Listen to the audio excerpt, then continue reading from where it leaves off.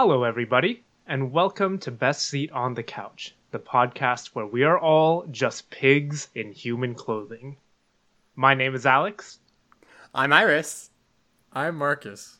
And I'm Michael. And today we are talking about the original anime series Kill la Kill.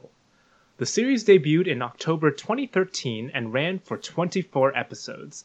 This anime ties back to two shows we previously talked about, as it was the first anime produced by Studio Trigger, the same studio that produced Little Witch Academia, and it was directed by Hiroyuki Imaishi, the director of Gurren Lagann. The story follows Ryuko Matoi, a girl looking to avenge her father's death at the hands of a mysterious figure wielding a scissor blade. Her search leads her to Honnoji Academy, a militaristic high school led by Satsuki Kurien, where students are divided into a class system based on who wears Goku uniforms, clothes that grant their wearers superhuman abilities.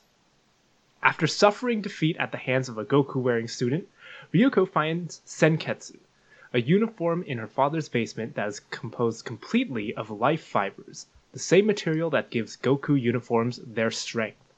With this new power at her disposal, Ryuko sets off to take down Satsuki and get the answers she's been searching for. Kill la Kill was met with widespread critical acclaim and was praised for its fight scenes, over-the-top absurdity, and story. And as always, there will be spoilers. Now, I don't usually rewatch animes.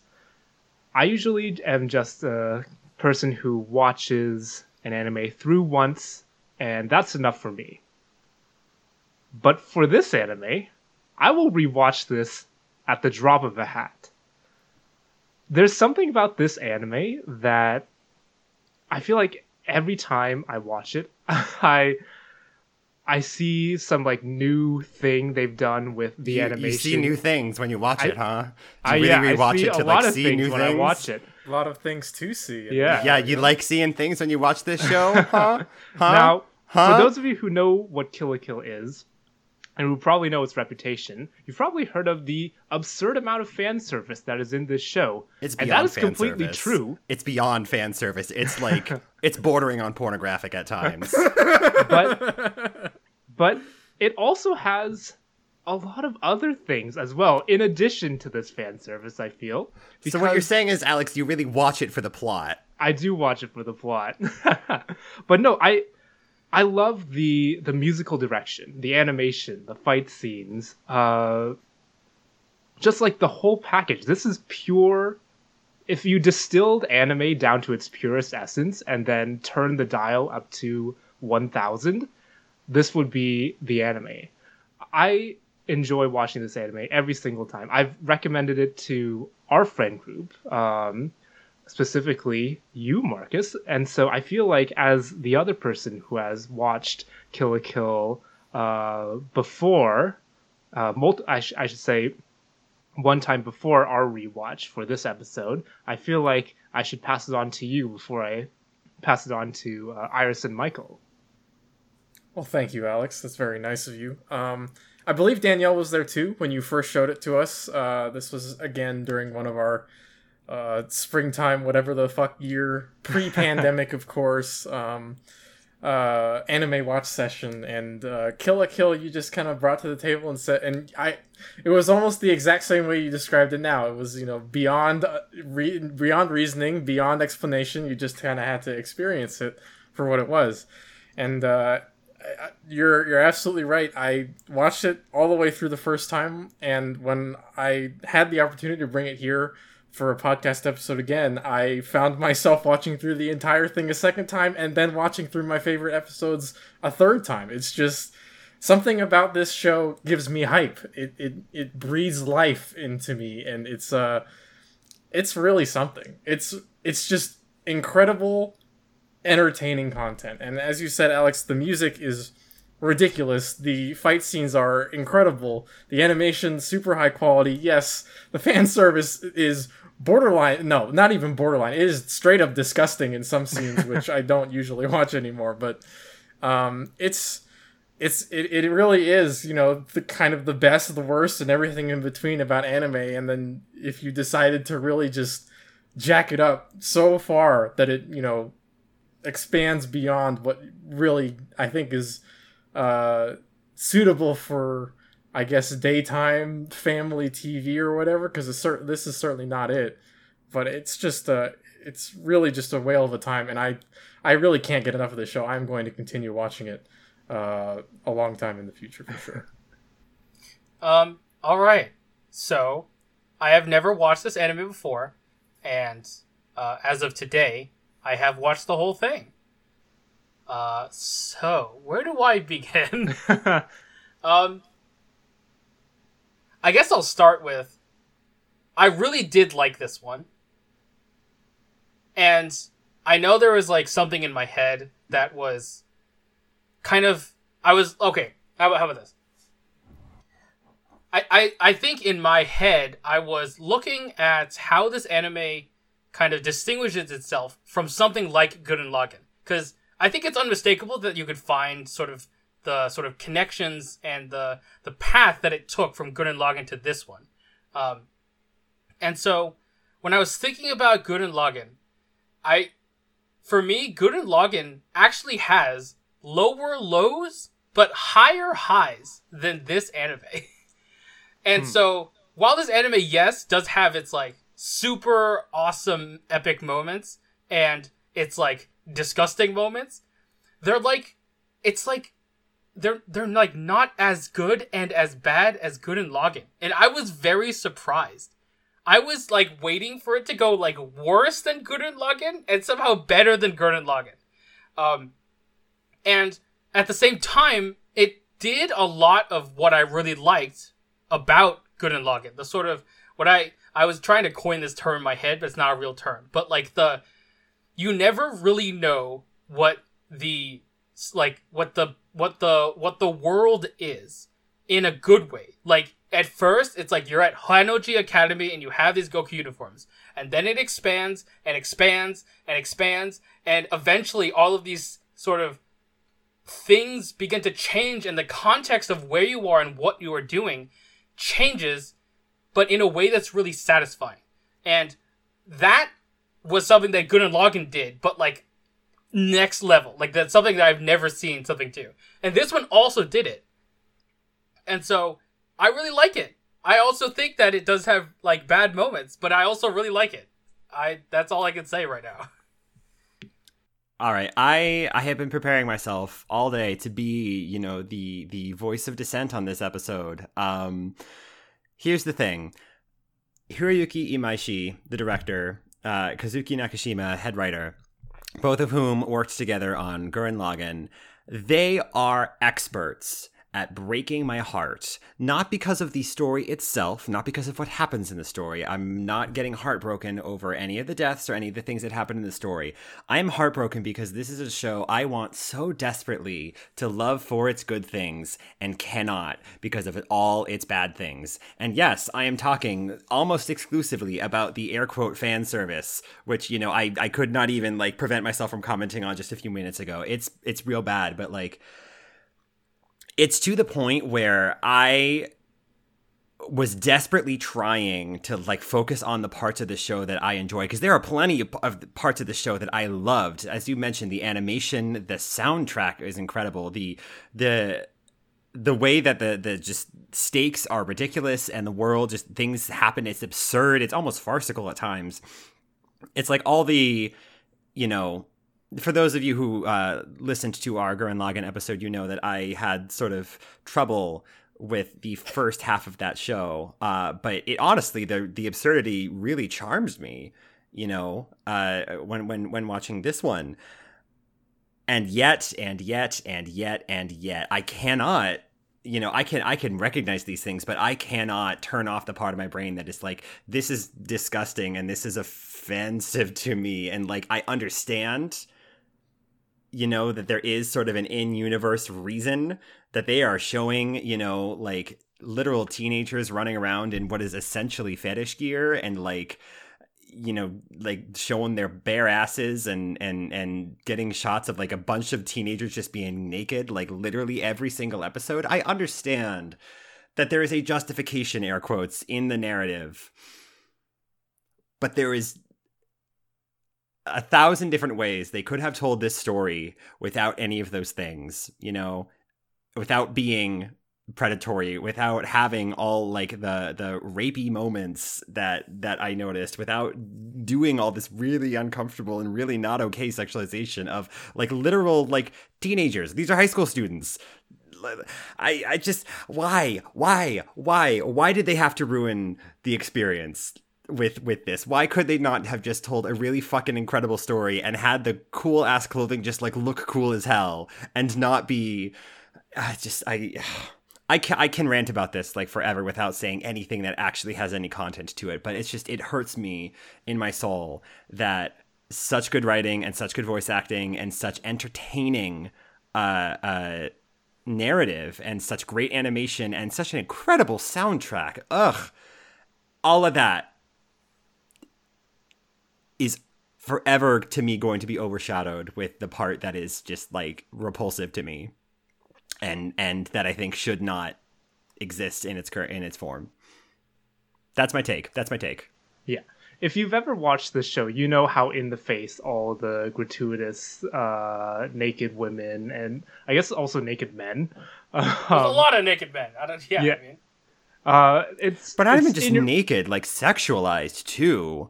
Like the way the kamui, the outfits turn into, the thing, the high heeled, like thigh high boots and the long arms and the big collars, but everything between from like the nipple to the pelvic bone is bare, right? And it's all the way that the magical girl transformation sequences are like you get the briefest glimpse of just the bare body, and then the close-ups on the boobs flapping in ways that no human breasts move. The close-up on like you can't see any genitals, but that's a whole butt just hanging out, just the whole ass cheeks and everything. Go ahead, take a long look. We're gonna focus right in on it. Like it's beyond just nudity. I do wonder though. I feel like because this show is so in your face about everything, I mean, like action, music, the like very loose definition of fan service. I wonder if it is different from like the other anime type of shows that like slip in fan service that's just like, oh look, this is just here for this for like the people who want to see boobs and butts. Rather than it being like, I feel like Kill la Kill at least is upfront with like, okay, this is what we're bringing to the table. Here you go. Yeah, I wanted to mention something that like it's obviously like at its face value, it has all of the like the negative aspect of it, but I think that it is, if we look at it in context of other anime, it is like it's almost like it's like it's proud of it. It's that it is embracing it rather than trying to shy away from it. And for me personally, it's not something that I can forgive, but it's something that means that it is they took the effort. Like you can easily insert fan service to every single anime, and pretty much every anime does. But this one kind of took the effort to make the fan service the plot in a certain way. Yeah, I think this is going back to the show's like turning everything up to 100 or 1000%. That includes the fan service, unfortunately. But I did want to go over y'all's favorite characters and moments that you identified throughout the show, and I think I'll start with mine. Because my favorite character and moment kind of go hand in hand, which is my favorite character is the Honnoji Academy Disciplinary Committee Chair. Of course it is! Yeah. I was literally about to guess that. It's Gamagori. It's Gamagori. It has to be Gamagori. Gamagori is... I feel like everything he does is almost at the level of Satsuki, like the absurdity of it. I mean, and my favorite scene is the opening scene of the anime. Probably the best tone-setting opening of any anime. just because of the entire sequence. It's him like chasing after this person who's stolen a Goku uniform and just like whipping him around the entire academy. It sets the tone perfectly for how crazy this anime is going to be. But yeah, I just love Gamagori, and the way that they animate him to always be an indeterminate size no matter what scene he is in. And just how he goes about like doing everything with a completely serious yet passionate manner, from like driving cars to like defending the people he's in charge of. And he is earnest. I mean, the defensive people doesn't go strictly towards like Satsuki and the Elite Four. It goes for everyone in the school. And yeah, I just love that about him. I also love his relationship with Mako and how it grows over the series. I think that's really sweet what happens between the two of them. But yeah, what about the rest of y'all? What were some of the characters or scenes that stood out to you? My favorite character, and I'm sure we're going to talk about her more later, is Nuri Harime. Yes. Just because, like, obviously Ragyo Kiryuin is like the main villain of this entire show, but somehow Nuri Harime, like, Ragyo Kiryuin makes me feel like I want to defeat her. Nuri Harime makes me want to kill her. Like, I love it when villains are unfazed completely when something happens, when they're fighting or when they're doing anything. And Nuri Harime has this this like cheerful disposition all throughout the show until pretty much the very end when her arms gets cut off. Spoiler. As well as when she turns into the giant life fiber thing. But yeah, I really love that. And then my favorite scene, albeit the other favorite scene that I have is related to Ragyo specifically, but my favorite scene was the end of the Elite Four arc, like episode 9 or 10, I forgot, when Nuni comes in and just like, yep, I killed your dad. I was like, oh my god. I think the quote is, I pulled the scissor out of your dad. Yeah. Yep. Yeah, that was great. Well, on that point, actually, though, about the difference between Ragyo and Nui, I'm going to analogize it to the difference between Voldemort and Umbridge, right? Oh. Because Ragyo, she's the big bad. She's the ultimate villain. She's the bad guy. But Nui is the one who makes it personal.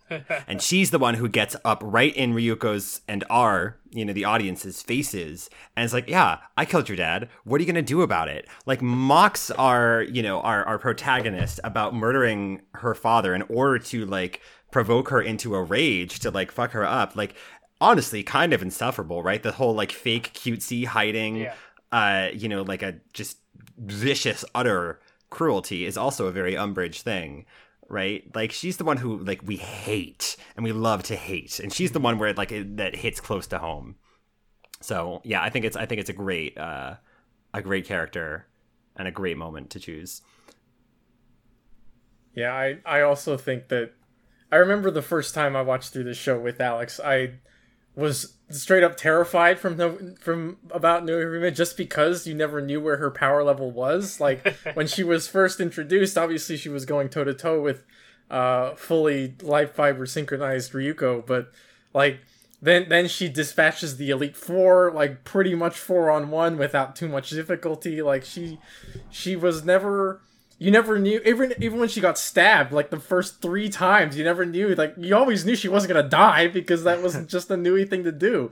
It's still, and of course, we'll mention this as well when we talk about the music, but her theme is absolutely my favorite theme of this entire show. The way that it kind of builds up with the choral part and the cutesy little part of it that goes into the deep lows, and then eventually the bass, that belies a truly terrifying presence. Nui was one of my favorite character choices. Gamagori was another one. I was trying very hard to find a third after you guys named yours, but I mean I love a lot of these different characters, but Nui and Gamagori are definitely kind of the standouts. Mako as well. All right, Iris, Yeah, go no, for you it. just stole like my actual answer was going to be Mako, who is just in so many ways such a breath of fresh air in this show, right? I mean, she's the counterbalance to the incredible intensity and just deep seriousness, like her and also the rest of her family as well.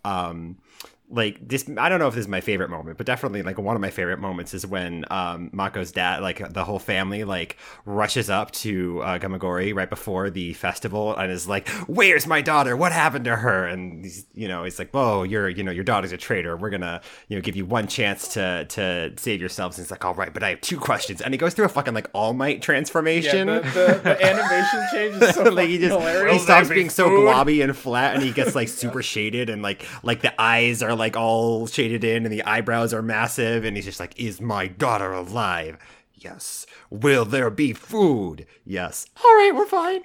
Like the whole I think Mako is one of the best sort of like vehicles for the humor in this show, just because it's the rapid just tonal shift, right? Something really serious will be happening, and then like boop, there's Mako, and she's jumping in, and she's doing the thing where she speaks super fast and like jumps all over the place, and does the pose, which everyone is now doing simultaneously on our video call. Does the pose with her wrists crossed above her head. I don't know why she does that. She's ridiculous, but honestly, like as someone who has ADHD, I see myself in Mako, an extreme version of myself, perhaps, a hyper, like a distillation of all the stereotypes.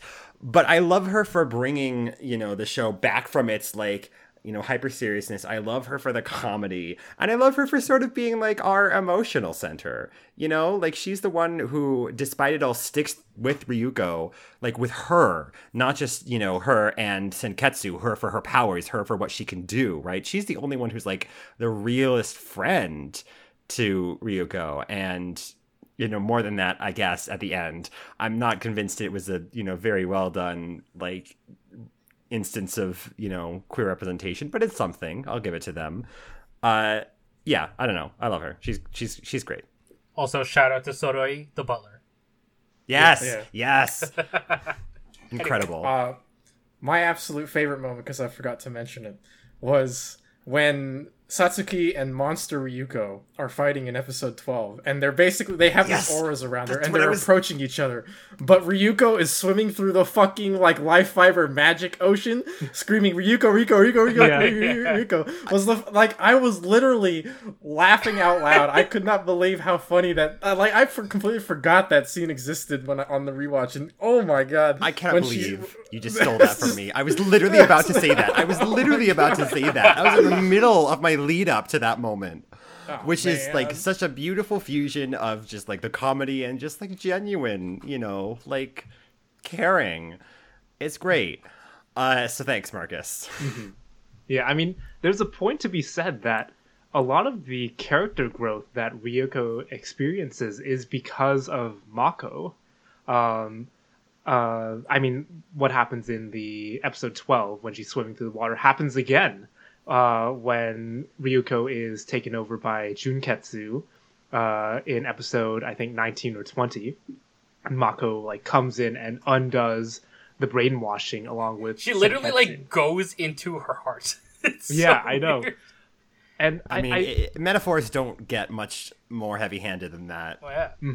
But yeah, I love the character arc we see for Ryuko and Satsuki, because at the end of that arc where they're both on the Naked Soul, the gigantic blade ship, Nudist Uh, bitch! the thing that really resonated me of their like character motivations and character arcs was when they were saying like they recognized that both of them had crazy people who would back them and support them. For Ryuko, it was Mako. For Satsuki, it was the Elite Four. Looking at you, Gamagori.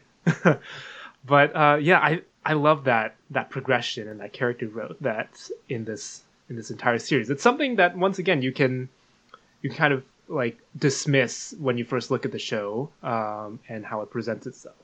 But yeah, I just love that part. Yeah, talking about Satsuki for a second, I will say, and I apologize again for comparing this to Gurren Lagann, but Gurren Lagann's twists felt galactic. Kind of because it was, honestly. This show's twists were, in my opinion, much more character focused. And I really appreciate that. Specifically, I want to talk about Satsuki's twist. Yes. AKA Satsuki was a good person all along. So when I got to that episode, right, so context, Ragyo is like, oh, start the ceremony, it's time, we're like ready and stuff, and Satsuki is like, okay, we're ready, we're having the thing, everyone wear the thing, and then, consume everyone in the stadium. And then the twist, of course, is that Satsuki is like, I've been fighting you, Ragyo, this whole time. The reason that I made these Goku uniforms is that so I could build these children or students who are like quote unquote resistant to the powers of the life fibers, and it's like that was one moment that I hadn't felt in an anime in ever. That I was like, oh my god, they're actually good guys, and it's different. Like for example, I recall this moment in Bofuri where, like, the people that they're going up against, the really high level people that like eventually become their friends, right, at the very end. Like, that's one way to like turn a quote unquote enemy into like a good guy. But the way that this show did that was sick. Like, I don't know why. I'm having trouble explaining it's well why done. It works. I mean, it is. And, like the secret hero thing is not like a narrative device I think I can even really name another example of that's like even close to like this level of this like our primary antagonist for the entire show, like 2/3 at the end of Act 2, like flips on a dime and reveals that they've been a good guy all along, and maybe like not like a good guy in the way that all the rest of our protagonists are, not a hero perhaps, but an anti-hero, if you will, or sort of this fighting for the side of the angels, the devil on the side of the angels, I guess, is how you can term it. I really can't think of anything else that has like done that in quite this way. And honestly, like, it feels really impressive, like the extent to which they made it feel real and believable. And I even remember making myself a note on episode, like, I want to say like 17 or maybe a little bit before, being like when did this like man, Satsuki, like, now compared to the beginning of the show, is like had such an about face, and it feels weird to like still be treating her as such the villain when like she's clearly like had like some kind of a change of heart, and she's being all like thoughtful and philosophical and talking about the past and everything, and then it's like, oh she's not a bad guy at all. That's what this was leading up to. Like, that's what I want to say is the impressive part, the way that it feels sort of within believability of the character. And like a lot of things, and again, as I've said before, a good twist recontextualizes a lot of what previously had occurred. And when I saw the twist, I thought back to the Elite Four arc right before it as well as during it. And like outside the battles that are going on, like the four of them and Satsuki are like pretty cordial. Like Gamagori is just like there, and he's like, "You want to ride?" And like he's just hanging out with them. Yeah, he's just hanging out. And then like when the battle starts, and Ryoko is just like, "Let's go right now!" And she's like, "It's okay, you can rest. You just fought someone. You could rest." And she's like, whatever. And he's like, "Okay." And like in those moments, you just think it's some sort of like villainous cordiality, or I don't know the term, but like like this sort of like, I will beat you on my own terms without you being villain's honor or something. Exactly. But then you realize it's like, no, Satsuki is like pushing Ryoko to become stronger and stronger, and the only reason that Senketsu was able to transform into those forms was because of that battle. Like she was literally training her, and I was like, oh, okay.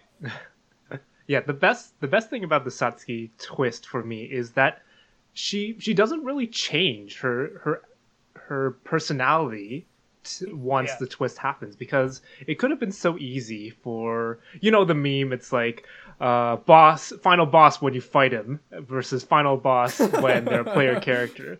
They could have done something similar where Satsuki gets pushed to the side. She's not really focused on too much when she flips to the good side, but she's still that haughty person who looks down on people. What did she say? Did she say something is freedom and something else? What was It was called? very like 1984 kind of, Yeah. like Fear is like freedom. enslavement. Yeah, fear is freedom, and like Contradiction is truth. Yeah.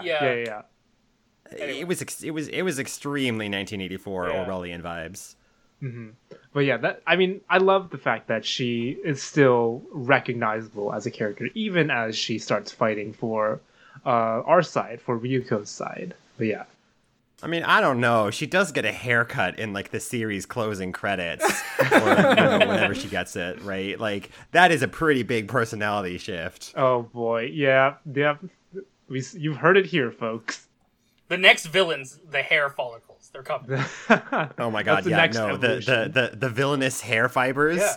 that accelerated, evolution from lizards into mammals in Exactly. order to cause us to grow hair. Yeah. God, We're this just is turning vessels into- for the hair to repopulate. This is turning into a writer's desk. No, oh god, please stop. But Actually, no, do let's do write this and let's make it not sexualize teenagers. I do want to talk about two things we've kind of glossed over and haven't really focused on. That is the animation and the music.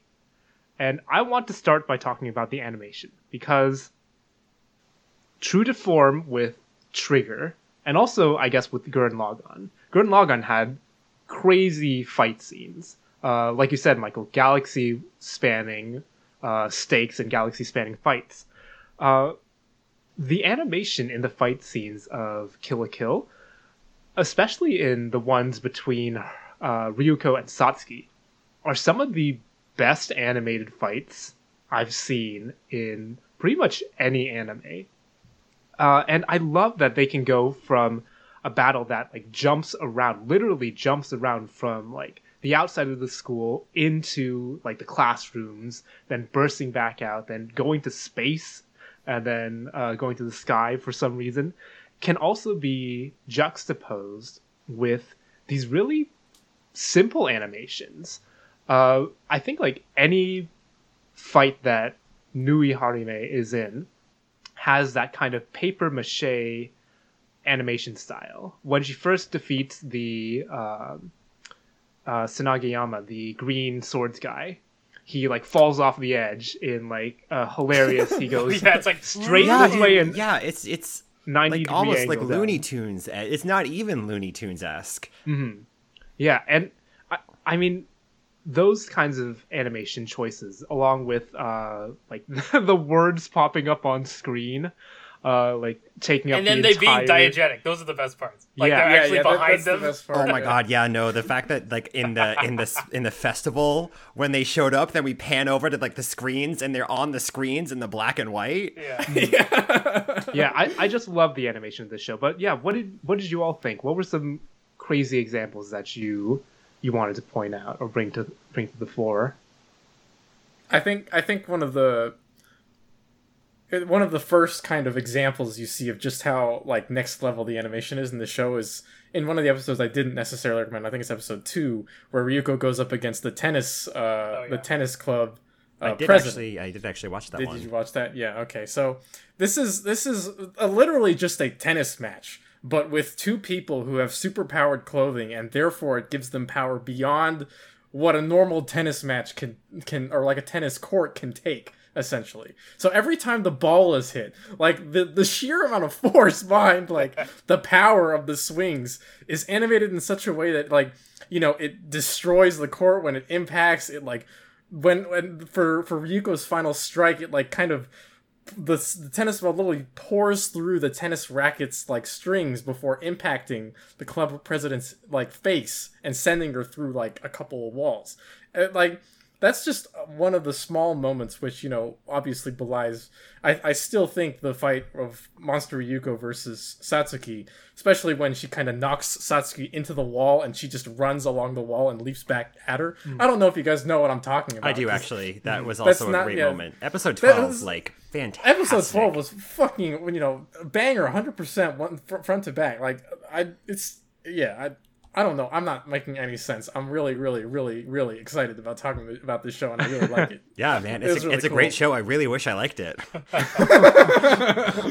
No, but I think for me, sort of as far as the animation, one of the most notable things is sort of a background element, and it really is mainly appears in Act 1 and sort of in Act 2, and it's just the sort of the general kind of the military background happenings of the academy, right? Because it is essentially a military installation, but I'm talking about every single time that Satsuki appears, and then instantly just sliding in from the sides, there are the rows and rows of blank-faced soldiers, and they have all the boot sounds, the marching sounds going along with them, and they're all just identical, and then you just zoom out, and there's rows and rows and rows of them, and we go into this really cool-looking kind of perspective view rather than a more traditionally animated scene, and we zoom out, we see Satsuki, and she's glowing, and the beams of light are stretching out into infinity, and even more so, honestly, at the sports festival when Ragyo shows up, and she's got the whole rainbow color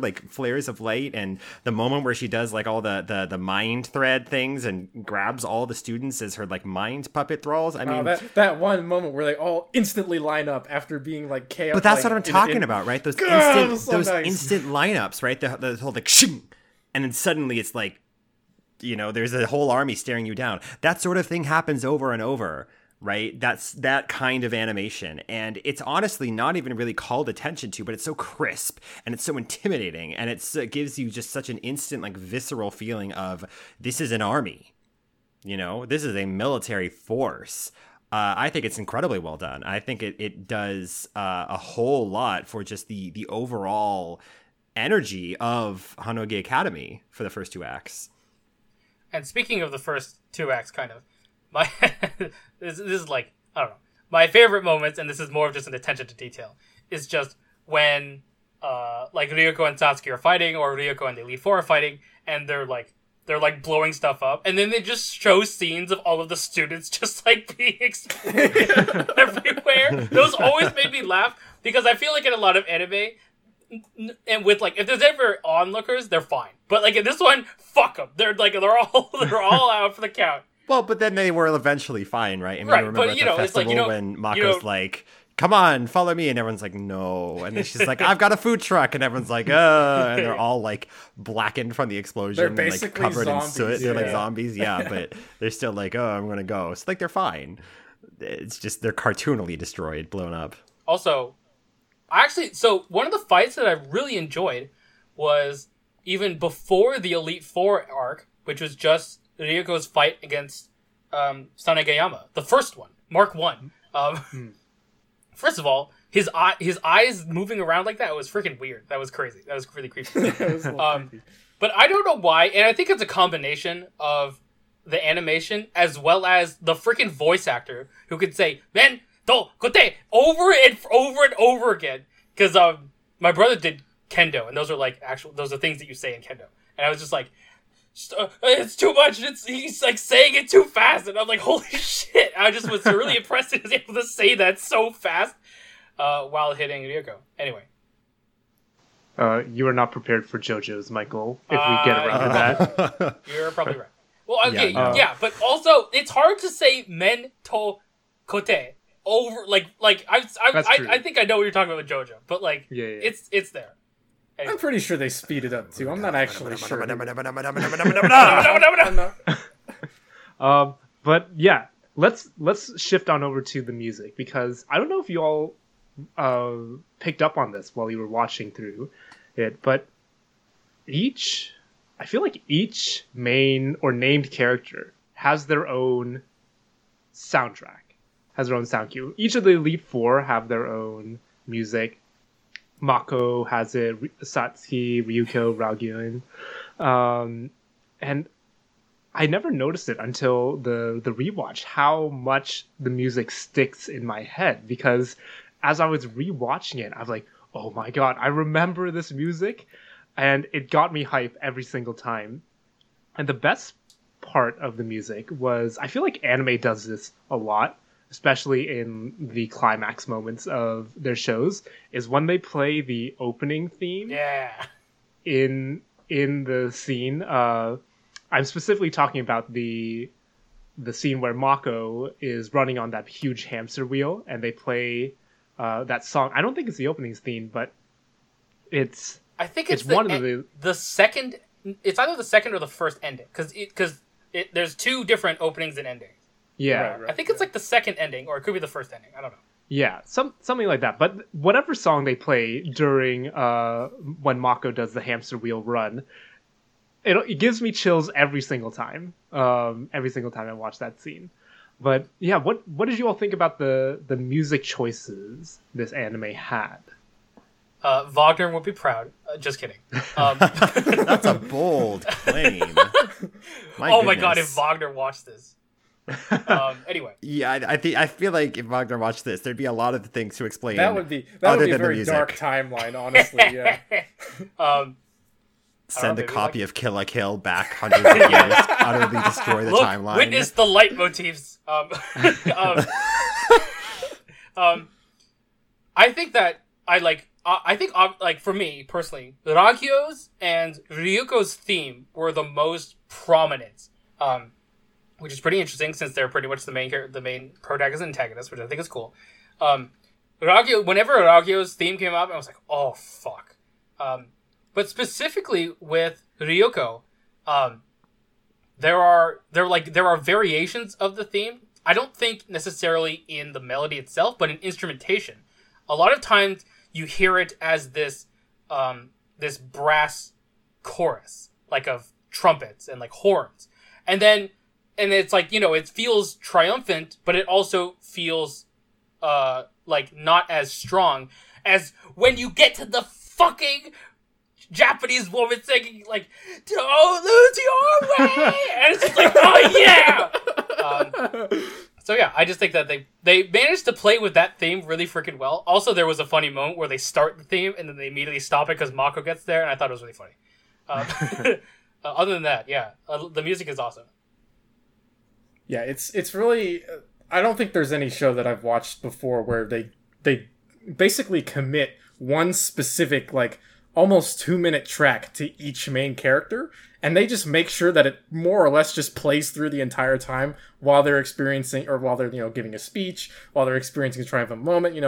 Whenever Nui Harime shows up on the screen, that first 45-second soundbite plays every single time she comes down, just to kind of give you that that terror, and that this woman is very clearly a psychopath, masquerading as a happy teenage girl.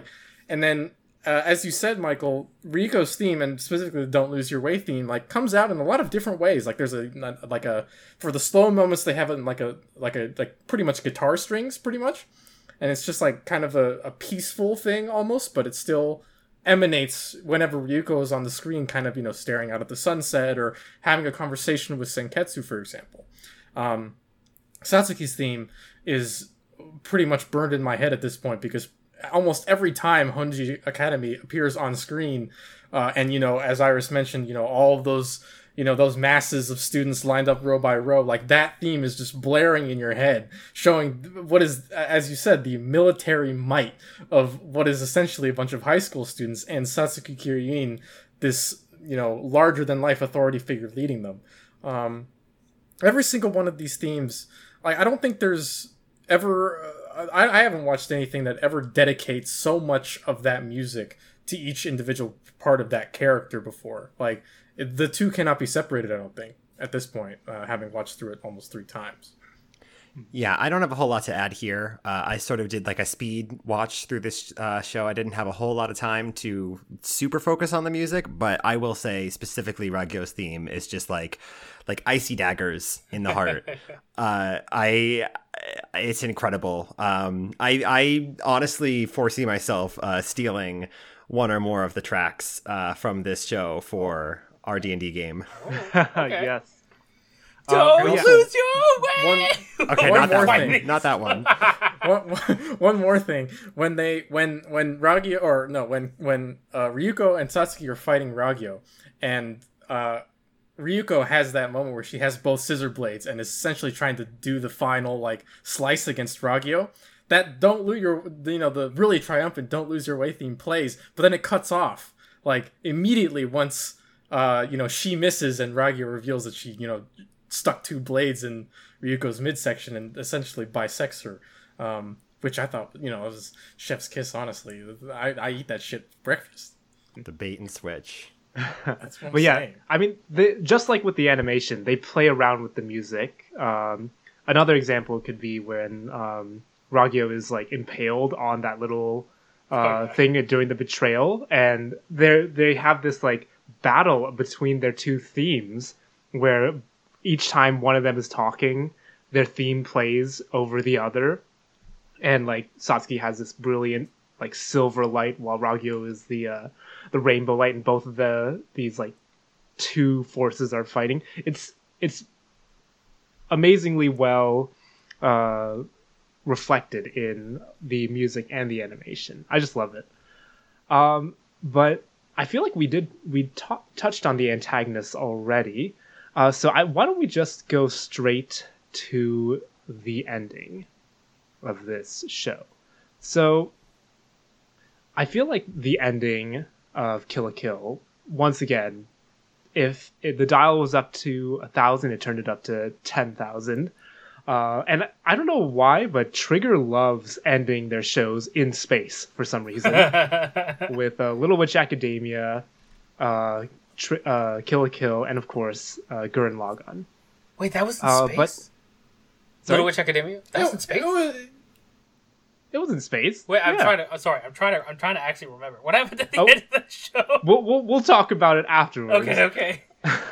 But I mean, what did you all think about the ending of Kill la Kill and how they handled the ending, as well as how they wrapped up everyone's character arcs, and if you thought they did well? I guess I'll start. I think that... Okay, first of all, I thought it was cool that Ryuko was like, I'm gonna absorb all of the life fibers now. And I think, again, it's one of those things where it is, for me at least, it's kind of like a twist, in a sense where the ending is built upon the fact that Senketsu can absorb life fibers, right? And so that is something that they spring on you at the end, and she's like, I'm gonna absorb I forgot her suit's name. Junketsu? Shinra Koketsu. Koketsu, that's the game. And absorb that, and then therefore absorb all of the life fibers, etc. And so, for me, I don't know why, but it didn't work for me. I thought the ending was good, and ultimately the sort of denouement, like the last 5 minutes, was very satisfying. Honestly, I was like, oh my god, she's wearing jeans. I haven't seen her in pants this entire time. But I think that they could have done a better job, at least, setting up the whole absorbing thing. Because I do admit, in the back of my head, I was like, the reason that Ryuko is getting stronger is because they're absorbing all the life fibers, right? That must be what's happening. She's cutting them all and she's absorbing. It happens a lot, over and over again. But then once the reveal comes that Ryuko was infused with life fibers, I thought that was why she was gaining in power. And so I lost the whole Senketsu absorbing the whole life fibers thing. And so I focused more in on Senketsu and Ryuko's relationship instead of Senketsu's powers in and of themselves. And so I think they could have done a better job with that. I will say, obviously, I think it's still a good ending, but I think it could have been better. That's my hot take. I don't know, maybe not hot, but hot take. I kind of see where you're coming from, Michael, because the show intentionally tries to lead you to believe that every time Ryuko defeats an enemy and absorbs their life fiber, she gets stronger. Then it's realized that, Ryuko's actually made a life fiber, so it's more like the bond between her and Senketsu. As that improves, she gets stronger. And then it's like, well, actually it's kind of both. Yeah, that was and like, also okay, Senketsu, it's both? And now Senketsu is beginning to absorb, clothes that don't have to be defeated. It's just like, give me all your clothes and I will go Super Saiyan. Like, it is like, this is the problem with this show for me. And it's not a problem. It's more a problem with me than anything else. The fact that this show is so absurd in every single way can't allow me to look at this and be like, well, maybe they just intended to make it that absurd because they didn't give a shit about, the lore or the scientific, reasoning as to why she gets stronger. It's just, okay, this is... They didn't care, though. Like, that's absolutely right. They just don't care. They just, yeah, they're just doing whatever the fuck they want to. That's exactly what it like for the finale. They're like, okay, and now Senketsu will absorb everything. His eye patch eye will awaken, and he will become Super Saiyan, and Riko has gold hair now. Like, I love the ending, and honestly, every part of that I was just watching with rapt attention, and I was just it was hype upon hype upon hype, and again, that's probably a problem with me because I can't seem to find anything wrong with this show's like plot progression at all, or like the way its story is built, because it's so exciting to watch.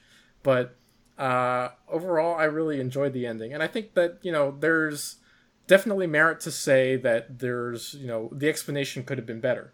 But with a show that doesn't try to explain pretty much anything, or if they do try to explain, it's like they're basically saying, oh, this is unexplainable, haha, because it's everything's fucked up and we're wearing clothes and we're fighting against clothes. Like, the entire premise of it is so absurd that they just don't bother doing it. Mm-hmm. Yeah, I mean, they do have a Gurren Lagann type approach to explaining the quote unquote science behind like the covers and the original life fiber, where every time that someone tries to explain it, Mako like dumps it down completely, and it was like, yeah, that's fair enough. And so yeah, I definitely think the choice of things not making sense, things being absurd, is an intentional one. I mean, at the very end, Ragyo's like, this is nonsensical, and Ryuko's like, of course we're nonsensical, and then she kills her. So I mean, you can't really be more on the nose than that. But yeah, the whole sequence is, I feel like for me, it's so on brand for how absurd this show is and has been, that I think I can forgive it, even though it does feel like they're pulling this final power out of nowhere at the end, and with like Senketsu like being able to move during the what was it, submission beam or whatever that her clothes. Absolute submission. Yeah, that's it. So I think that's the thing, though. I think that the reason that it didn't work for me is because it was in my mind, it was trying to reference something and try to make sense. If it tried harder to not make sense, I think I would have liked it better. Like, if they leaned in more on the whole, I am not clothing, I am not human, but I am somehow both thing that they were going for at the end, which is the whole reason why Ryuko even works to begin with. She's not human, she's not clothing, she's both. Then, like, I think I would have liked it better, because that was the stuff that they were going with, and I was like, yeah, keep going with that. But then they went back and be like, oh yeah, the reason that happened was because I was able to absorb things. By the way, did you notice that I was absorbing things the whole time? I don't know if that made any difference, but yeah. And so to me, it was like, it's almost like they like petered out at the end. That they were like, they like lost me on its absurdity, and they just stopped. And they were like trying to go with some explanation. And I was like, if you're gonna give an explanation, at least make it good. You're honestly reminding me of my reaction to Gurren Lagann. We've come full circle. But I think that Gurren Lagann embraces its absurdity more than this one does. At least in the final arc of Gurren Lagann, in my personal opinion. I think I can sit with that hot take. There's certainly a balance, I think, that whoever is in charge of Trigger, or the directors / writers of both of these shows, Gurren Lagann and Kill la Kill, they're trying to strike that balance of this has to be so absurd that you can look at it and be like, this is absurd. I can't pay too much attention to it because it's absurd. And also be like, we are trying to tell a very, engaging story. And for you to do that, you have to pay attention to it. And you have to, like, look inwards and reference things that you've seen before. Like, I think in many ways, Michael, you are right that Gurren Lagann kind of nailed that balance a tiny bit better. Like, I think they found that sweet spot where they really wanted to emphasize, the scale of Gurren Lagann is ridiculous. It's, multiple universes in size, and, the stakes get to that. But it's a captivating story that, has a ridiculously, fleshed out second act that improves markedly over the first act, and also concludes the story in such a way where you feel like, even though you watched something truly ridiculous, like galaxy-sized robots fighting each other, everybody got a resolution that, they were happy to see. With this show, they definitely leaned harder into the absurdity part. And I think that, I really enjoyed it, but I can see why if you tried to have a more trained eye on it, you would be like, oh, well, okay, I can see why this, didn't really kind of make sense the same way that Gurren Lagann did. Mm-hmm. And to comment on the balance between absurd and a story that's engaging, I feel like it is something that Trigger tends to like always consider whenever they're making shows, because they've made a bunch of shows that lean heavily on the absurdity but are absolutely not engaging at all, and vice versa, ones where they try to make a story very engaging and not have any absurdity, and neither of those options work for me as well as when they try to have a balance of both. Like neither engaging nor absurd, but a little bit of both. Well, I'm saying both engaging and absurd, like Gurren Lagann, like Kill la Kill, and I guess that's like Little Witch Academia, and I guess that's why I've watched these shows and not touched the other Trigger shows as well. But yeah, I mean, if we do get around to that, I really don't know that I would put Little Witch Academia in the same bin as Gurren Lagann in this show. I mean, that one feels like an example of one that's far more engaging than it is absurd. Sure, there are absurd moments to it, but it's like, it's still grounded much more. Oh yeah, incredibly so much more so. And like, it has like all of the traditional sort of the twists and the turns and the reveals and the surprises and the absurdities, yes, but not even in the same order of magnitude as Gurren Lagann, Kill la Kill, etc. Yeah, right. I can see that, but I do think there is like, it does lend, especially like the sushi episode where she's in her dreams. You do see that hereditary absurdness in those kind of episodes. That's fair. But yeah, it's I mean, if we do get to talk about other Trigger shows, that's definitely something I will bring up later on. Yeah, I mean, like overall, my overall take. It would have been so easy for them to tell this story with people who were not teenagers. It would have been so easy for them to tell this story and like have the like. Honestly, the Elite Four had the perfect Goku uniform designs. They were amazing. They were fun as hell. They were really thematic. They felt like very in tune with their characters. If everyone had had costumes like that, I would have been. But see, you didn't get to watch the Mark III versions where they're more like the nudist beach versions. Oh no! The did I? It's like a perfect union between the two, honestly. I'm gonna say that the Act 2 Elite Four uniforms, if everything had been sort of in that vein, I would recommend this show like 10 out of 10.